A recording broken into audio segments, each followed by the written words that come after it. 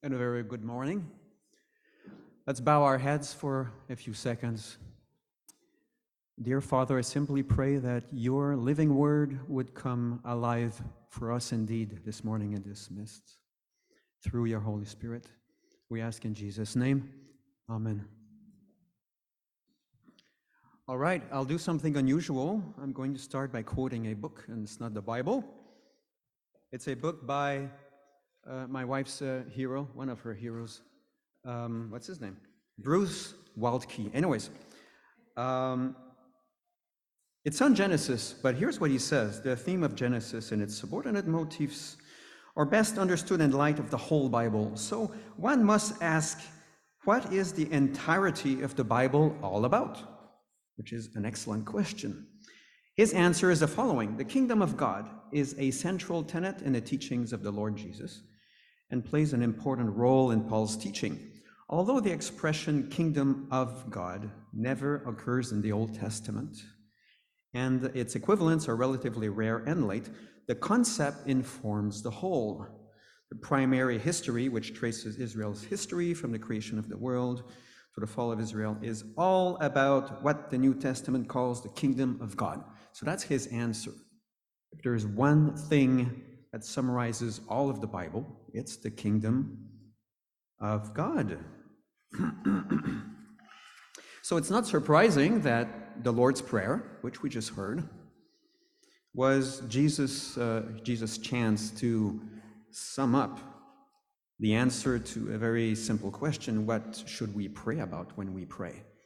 And it makes sense that his answer, the Lord's Prayer, would be a microcosm of everything there is. In other words, that it would speak of the kingdom of God from beginning to end. May I have the next slide, please? This brings us back to last September. I gave a sermon on the Lord's Prayer. Actually, it was Lord's Prayer Part 1.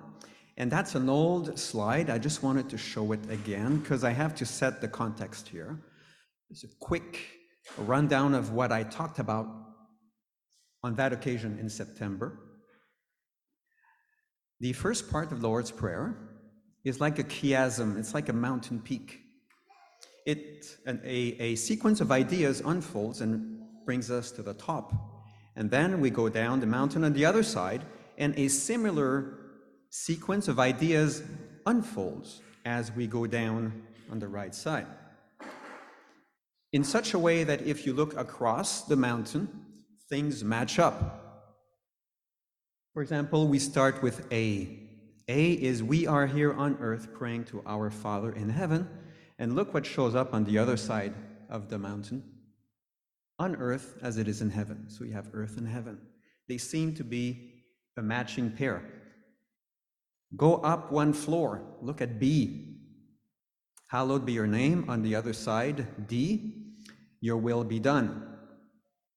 And it's amazing because they're like mirror images. It doesn't say, hallowed be your name and done be your will. But no, your will be done. It's like a mirror image.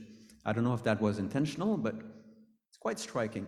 And then at the very top, towering over the entire edifice, overlooking everything and visible from every part, is the central statement, your kingdom come. And that is meant to be the central statement, the one that summarizes and captures everything about this mountain peak. And indeed, we see that on both sides of that central statement, you have the worship part, hallowed be your name, and you have the obedience part on the right side, your will be done. And those two together summarize very well what the kingdom of God looks like. Because the kingdom of God is the reign of God. And what does it look like when God reigns? Well, all are united in hallowing the Father's name and in doing his will. And that sums it all up. This is what the kingdom of God looks like. This is what it looks like when God reigns in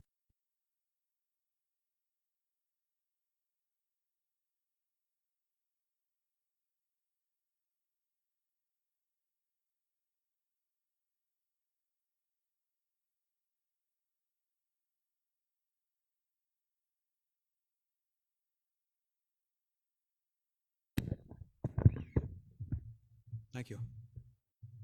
Testing, testing. Yes. All right. Okay. So I said it would make sense that the Lord's Prayer as a whole would be about the kingdom of God. But then it seems like we've said it all, right? This kingdom of God is the central statement, the peak of the mountain here, summarized very neatly by worship and obedience. What else is there to be said about the kingdom of God? But the Lord's Prayer is not done yet, because the kingdom of God is the reign of God, and the reign of God is a relationship with two parties. There is the monarch, or the king, who rules, and he doesn't just rule. He has to rule over something. So there's another party made up of the subjects of the kingdom. Now, when we say the kingdom is all about worship and obedience, well, that's what the subjects of the kingdom do. When God reigns, indeed, they worship and they obey. But meanwhile, the king is there reigning. And what does he do? And that's what the Lord's Prayer Part 2 is all about. If you think about it, Jesus asks us to pray for our daily bread. This is what the king, one of the things that the king does when he reigns, he supplies our needs. And then there's this next part about forgiveness. Forgive us our sins as we forgive those who trespassed against us. So they're the atonement, the forgiveness, which is another thing that the king graciously provides for his subjects. And then you have, finally, lead us not into temptation, but deliver us from evil. So you have the themes here of protection and deliverance, which is another essential function of the king. And that too describes what the kingdom of God looks like. It's not just a matter of what the subjects do, but what the king does meanwhile. And that's what I would like to explore nowadays, and that leads us to the next slide. Now, what's fascinating is if you take the Lord's Prayer as a whole from beginning to end, you seem to have a chiasm within a chiasm. Look at the one bottom left. That's the part you already know about. That's the chiasm I talked about in September. Up and down. But then you can take that as a whole and say, okay, that's the foot of my mountain. Then we go up the mountain. We have, give us this day our daily bread. And then presumably the central statement, we'll have to prove that one. The central statement of the entire structure of the Lord's Prayer. And then we go down. And then we're into lead us not into temptation, but deliver us from evil. And finally, and perhaps controversially, we have the conclusion of the Lord's Prayer. For yours is the kingdom, the power, and the glory forever and ever. Amen. I say controversial because scholars have debated whether that is part of the Lord's Prayer. Does it belong there? It seems like the older manuscripts didn't have it, so it casts a little cloud of suspicion. But full disclosure, I'm very biased about this because if I didn't have it, my chiasm would fall apart. And I like my chiasm. Actually, if someone said to me, Colin, I have incontrovertible proof that this whole chiasm thing of yours is a figment of your own imagination, I would say, well, I have found it helpful regardless. And that's my comeback. I think it's hard to counter that. It has been helpful to me, and you'll have to decide if it's helpful to you. I think it will be, and that's what I have to offer to you today.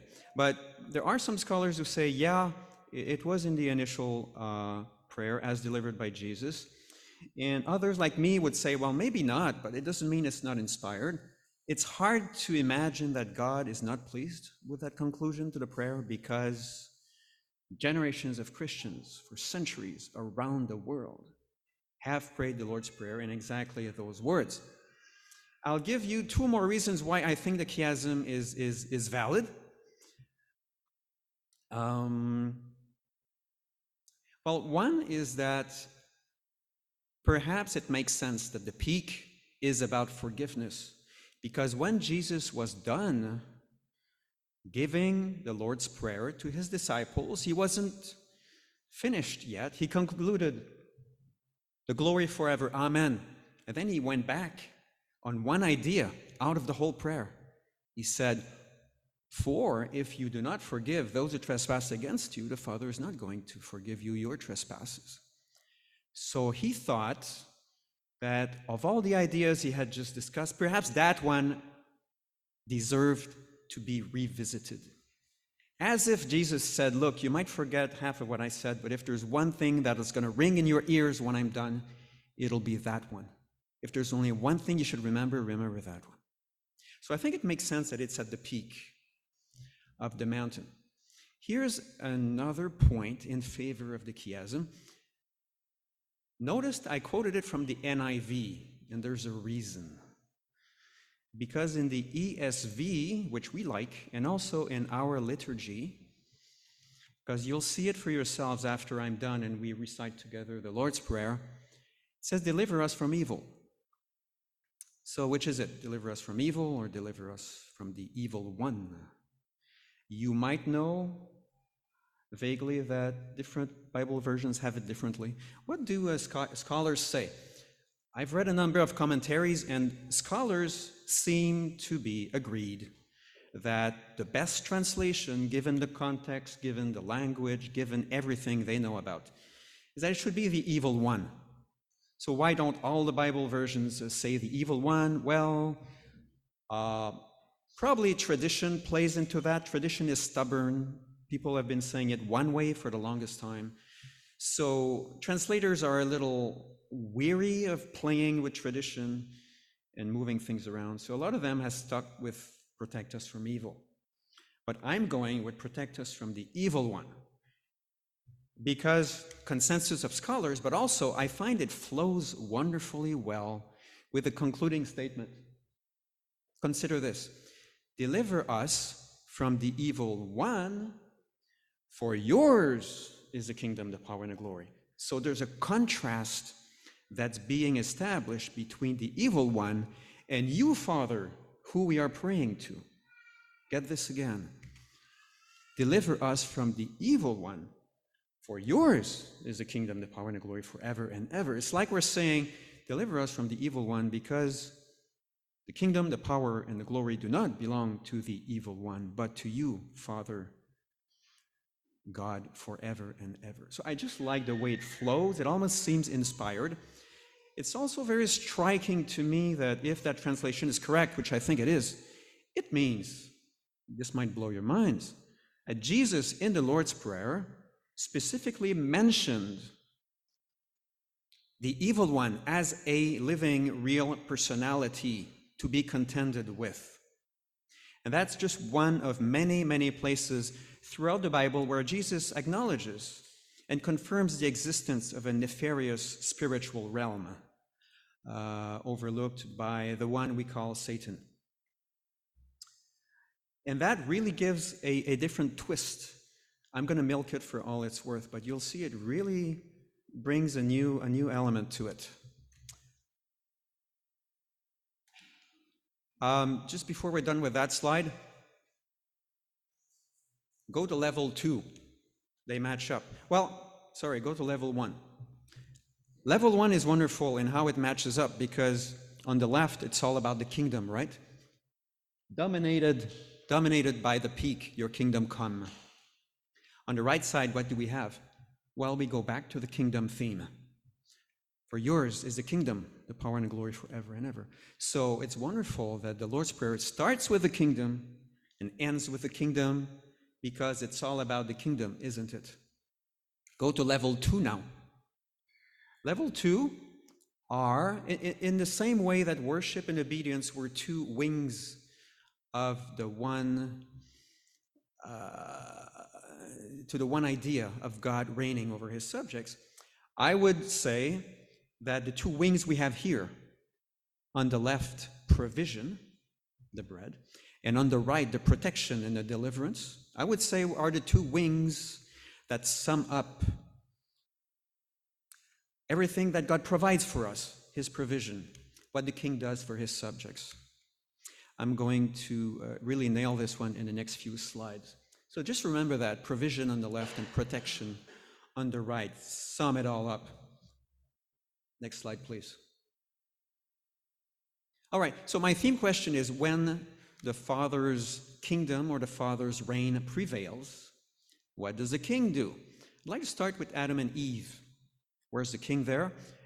It's striking that God basically asked Adam and Eve to be king and queen over creation. Look at what he said. God said, let us make man in our image, etc., and let them have dominion over everything he had created. And he gives a list here: the fish of the sea, the birds of the heavens, the livestock, over all the earth, over every creeping thing that creeps on the earth. It looks like he didn't hold back anything except, as you know, the tree of life. That was the one exception. Everything else was given to man, meaning man and woman, to have dominion over. And he did confirm. God said to them, be fruitful, multiply, fill the earth and subdue it, not just for the sake of filling the earth, but to better dominate over everything that had been created. Have dominion, dominate.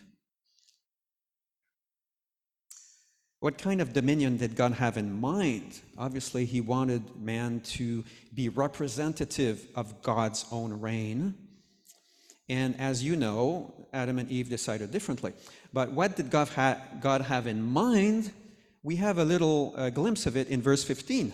Because the Lord God took the man, put him in the Garden of Eden to do what? Well, to dominate on the garden like everything else. But he spelled it out this way: to work it and to keep it. Now, to work is the Hebrew, look at the bottom there, Hebrew abad, meaning to work, to serve. And to keep, the second thing, is the Hebrew shamar, meaning to keep, to watch, to preserve. It's interesting, there's a little pun here, because to work is to serve, that's one meaning, and to keep is to preserve, preservation. Let's unpack that some more. Next slide. Okay, working the soil, that's abad in Hebrew. That's the provision, bringing in all that is good. In other words, giving the soil what it needs to be fruitful. You want your soil to produce, you till it, you water it, you fertilize it. And in exchange, the soil honors its farmer by doing his will, by producing good fruit. I always like creative synonyms, so I came up with servicing the soil. And there's a very interesting confirmation of that idea in the Gospels. Actually, Jesus gave a parable about the fig tree. The man came seeking fruit on the fig tree and found none. He said to the vine dresser, look, for 3 years now I have come seeking fruit. I find none. Cut it down. Why should it use up the ground? And the vine dresser said, sir, let it alone this year also until I dig around it. That's the tilling of the ground. And put on manure. This is what the farmer does. Manure is fertilizing. So you have 2 out of 3 there. The watering is not mentioned. Then, if it should bear fruit next year, well and good, but if not, you can cut it down. Next slide. Now we go to keeping the soil. That's Hebrew word shamar. And that's a protection. The protection is not bringing in the good, but keeping out the bad. Equally important, isn't it?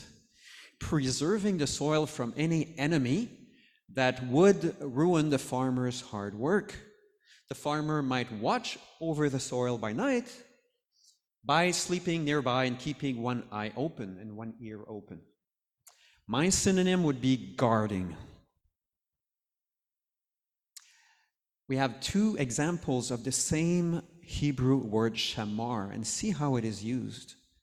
In Genesis 3, just a little later in Genesis, he drove out the man out of the Garden of Eden. And at the east of the garden, he placed the cherubim and a flaming sword that turned every way to Shamar, the way to the tree of life, to guard. It's literally translated to guard. That's my favorite synonym. Genesis 4, just one chapter later, the Lord said to Cain, where's Abel, your brother? He said, I do not know.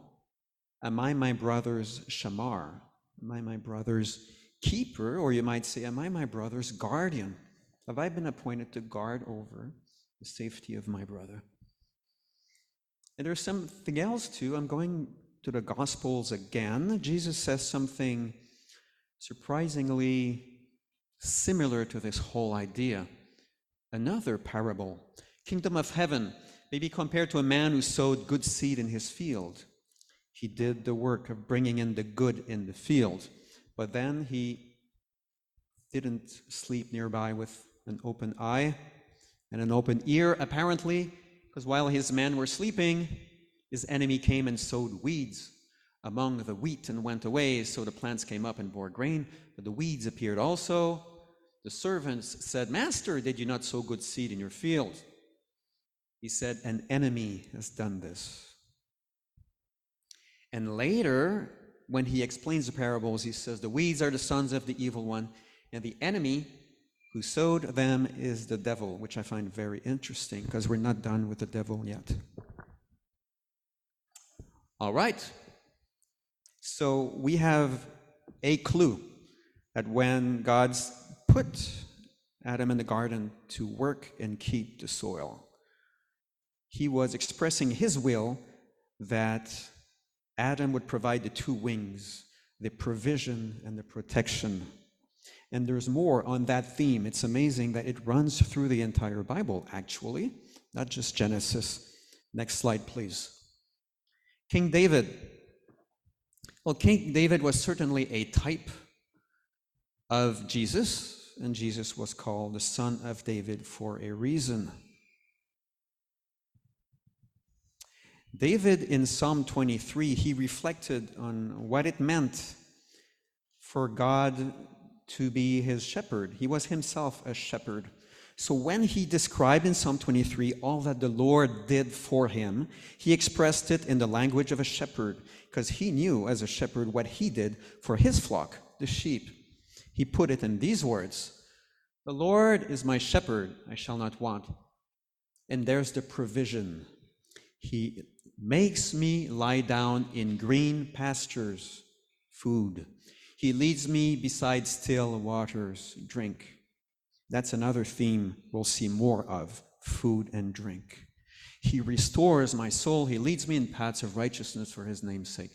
And then if you keep reading in Psalm 23, it shifts over to the other wing, the protection, even though I walk through the valley of the shadow of death. Because, to go from a green pasture to perhaps another green pasture, sometimes you had to take a shortcut through some pretty shady areas, some narrow gorges perhaps with walls pressing on both sides, the kinds of places where wild animals might lie in wait and devastate the flock. The valley of the shadow of death, signs of impending death. I will fear no evil, for you are with me, your rod and your staff. They terrify me, no, they comfort me.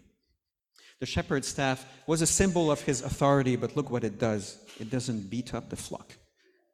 Yeah, you can use it to nudge the sheep if they stray a little bit. You want to bring them back in the fold so they will all end up in the one place. And also for protecting them by driving predators away. So that's for King David, the theme. Actually, we're not done with David. Next slide. David said to Saul, your servant used to keep sheep. There's that word again. Keep. What does he mean by keep? That's just confirmation of what I've already told you. Let's hear David say it in his own words. When there came a lion or a bear and took a lamb from the flock, I went after him and struck him and delivered it out of his mouth. The theme of deliverance. And if he arose against me, I caught him by his beard and struck him and killed him. Your servant has struck down both lions and bears. And then it talks about Goliath. David said, the Lord who delivered me from the paw of the lion and from the paw of the bear will deliver me from the hand of the Philistines. So keeping is delivering, protecting. Third and last, Next slide. King Jesus, the ultimate example. So what does King Jesus do for us? He provides, and that makes him a special kind of leader. It makes him a shepherd who provides and protects. And let's hear it from his own mouth. I am the door. If anyone enters by me, he will be saved and will go in and out and find pasture. The thief comes only to steal and kill and destroy. I came that they may have life and have it abundantly. Abundant pastures, abundant provision. And then if you keep reading, he does like David in Psalm 23. He transitions into the protection.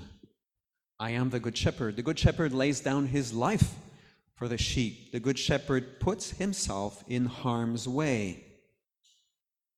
He who is a hired hand, not a shepherd, who does not own the sheep, he sees the wolf coming and leaves the sheep and flees. The wolf snatches them and scatters them. He flees because he's a hired hand and cares nothing for the sheep. But I am the good shepherd. I put myself in harm's way.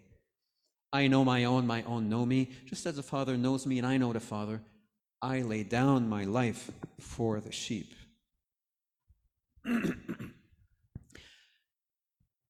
All right, next slide, please.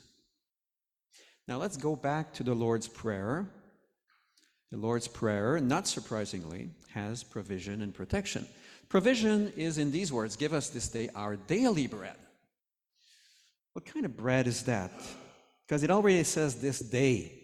So this day, our daily bread, it sounds a bit like an oxymoron. Actually, there's more to it. If you look at the Greek for daily bread, because you want to know what kind of bread that is, the Greek is epiousios. Now there's a problem because in all of ancient literature, we know of only two places where this word ever shows up. And it's all in the Bible. It's in the Lord's Prayer in Matthew and then in Luke. And that leaves us a little miffed because linguists figure out a lot of the meanings of words by seeing how they're used elsewhere, but now they don't have that luxury. So what kind of bread is that? And I did some research, and you can do your own research. I said to myself, I can do this. This is complicated, but I'm going to get to the bottom of this. And I had to throw the towel. My heart was starting to spin, and I said, maybe I could use my time better. And then I said, well, Jesus really comes to the rescue here because Jesus tells us what is the bread that we should desire. He says it elsewhere. And for me, that's all I need to know. What kind of bread should we desire? What is this daily bread? Matthew 4 is foundational here. The tempter came and said to Jesus, if you're the Son of God, command these stones to become loaves of bread. Jesus answered, it's written, man shall not live by bread alone, but by every word that comes from the mouth of God. There is a very important word here. It's the word alone. God didn't say man shall not live by bread. He said man shall not live by bread alone. So Jesus himself acknowledges our terrestrial needs. We are allowed to pray for that. Jesus himself knew we needed the bread that we know. The bread, we have a loaf of it somewhere here. But not by bread alone, not that bread anyways, exclusively, but every word that comes from the mouth of God. That too is meant to be our daily bread because it makes us live as much as the perishable bread sustains our life. And there's a nice, very beautiful comparison here. Our bread is perishable, and it does sustain our life, but it sustains a perishable life, some 70-odd years. But the bread that God gives us, the word, everything that comes out of the mouth of God blossoms into eternal life, imperishable food for imperishable life. John 6 is the other place where Jesus says, What is the bread that we should desire? It says, truly, truly, it was not Moses who gave you the bread from heaven. He means the manna. But my Father gives you the true bread from heaven. Here's another kind of bread. It comes from heaven. For the bread of God, the bread that comes from heaven, is he who comes down from heaven. We'll find out who that is. And gives life to the world. And people very wisely said to Jesus, please, sir, give us this bread always. And that was an inspired request, I believe. It was a good request. Jesus continued, your fathers ate the manna in the wilderness, and they died. You know what happened to Jesus said, not Jesus. God said to the Israelites, on Friday, collect manna for 2 days. I don't want you to collect any manna on Saturday. And some stubborn Israelites collected on Friday extra manna. You know what happened to that manna? It rotted and started stinking, reminding us that this manna was very perishable food. And it sustained perishable life, and these Israelites eventually all died in the desert. But verse 50, this is the bread that comes down from heaven, so that one may eat of it, and not die. He says who now? He says it's referring to me. I'm the one who came down from heaven. I am the living bread that came down from heaven. If anyone eats of this bread, he will live forever. So the answer basically is the bread that we should desire is Jesus himself. He calls himself the bread from heaven. Besides, of course, the terrestrial bread. How about Matthew 4? Interesting that Matthew 4 kind of confirms that, because he says we should also live from every word that comes from the mouth of God. Well, guess what is one of the titles of Jesus? The Word of God. That is one of the titles that Jesus gives himself. So it all points to Jesus, doesn't it? Even the word proceeding from the mouth of God points to Jesus, the Word of God, because Jesus said, everything I say is everything I've heard from my Father. That I say, no more, no less. Okay, next, Lord's Prayer. Shock. I'm sorry, I had no idea time was flying to such an extent. Protection. Okay. Well, that's a tough one. Lead us not into temptation, but deliver us from evil. Let's lay a few foundations. God never tempts anyone. It's very clear in James. Notice the prayer doesn't say, don't tempt us. The prayer says, do not lead us into temptation, and that's a critical difference. It wouldn't make sense to say, don't tempt us, because God doesn't do that, ever. James 1:13, let no one say I'm being tempted by God. God himself tempts no one. Next bullet point, the evil one. He's the one who tempts, not God. Matthew 13 says, when anyone hears the word, does not understand it, what's happening? Well, it's the evil one who is snatching away what's been sown in his heart. Next bullet, the whole world is under the influence of the evil one. The whole world lies in the power of the evil one, and he can't help it. As much as God will not tempt the evil one, will not do anything else. It says here, there is no truth in him, John 8:44. When he lies, he speaks out of his own character. He's a liar and the father of lies. Next slide. Okay. The devil tempts, but God allows the devil to tempt. The devil cannot do anything that God doesn't allow. This is where I'm going to take a few shortcuts. In Job, it's very clear. God puts limits. Do this, but no further. God has complete control over the devil. He uses him and allows him for a time, for now, to do a work of temptation. So in that sense, God has, in that sense, God has led Adam and Eve into temptation. Now, I think the word lead is a little too strong. It's not like God took Adam and Eve and walked them to the serpent and said, I want to introduce someone to you. That's kind of the image of leading, which I think goes too far. And the Pope some time ago said, there's problems with that sentence. He proposed something else. And I don't know if I disagree. I could not even tell you exactly what he said, but I'm saying I have no problem whatsoever, except that it's a little too strong. Leading says too much. But here French comes to the rescue because French says, ne nous soumets pas à la tentation, which means do not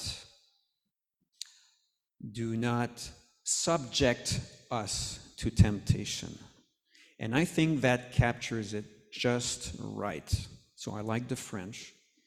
I think the English goes a little too far. But God is responsible for temptation in a sense that he allows it, but he's not guilty of it. And that's a huge difference. So the prayer says, lead us not into temptation.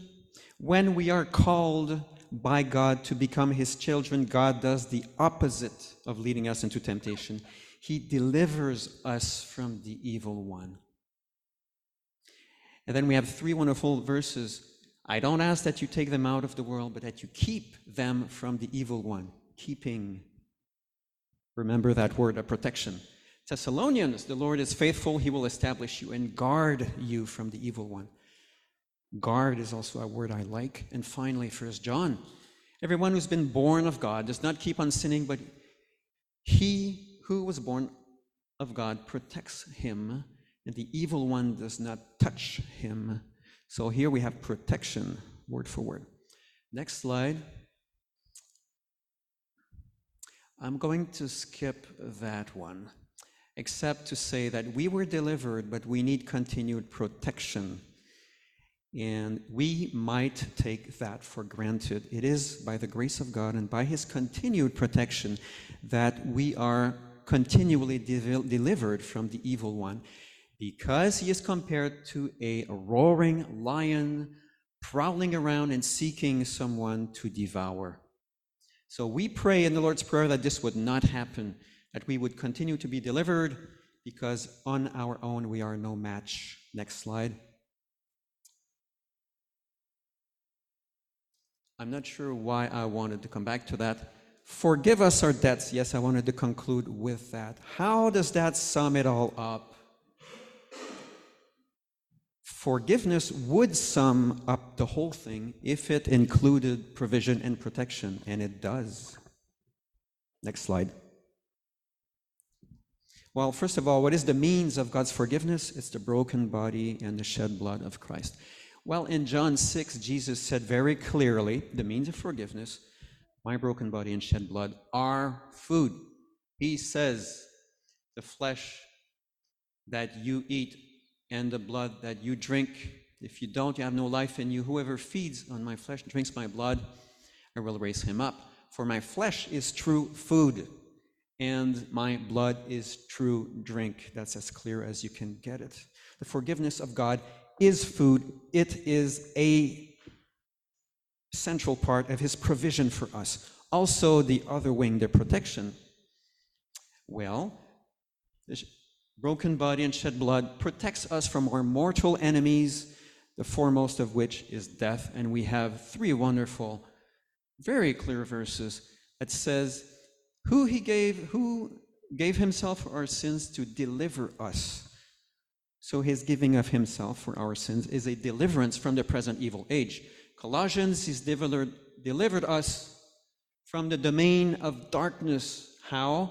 The forgiveness of sins. And Hebrews is even more wonderful. It says that through the death of Jesus, he destroyed the one who has the power of death. Therefore, he destroyed death itself. And he delivered all those who were enslaved by the fear of death. So you have it there, delivered, all in connection with the forgiveness of sins. So conclusion, next slide. There isn't a next slide. That's where I conclude.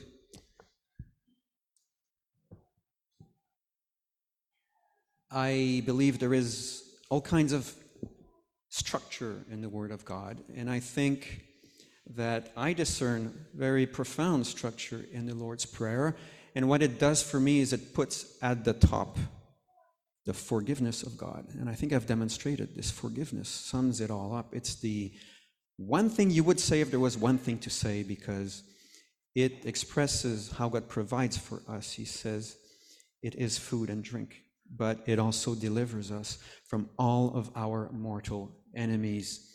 And I thought to myself, how wonderful that we have communion today, because it ties in beautifully, because it's a reenactment of what Jesus did for us. And it's a memorial of all the wonderful ways that God provides for us spiritually. So God does things in a wonderful way. Thank you. Sorry for going overboard. Hope it was palatable. Have a great Sunday.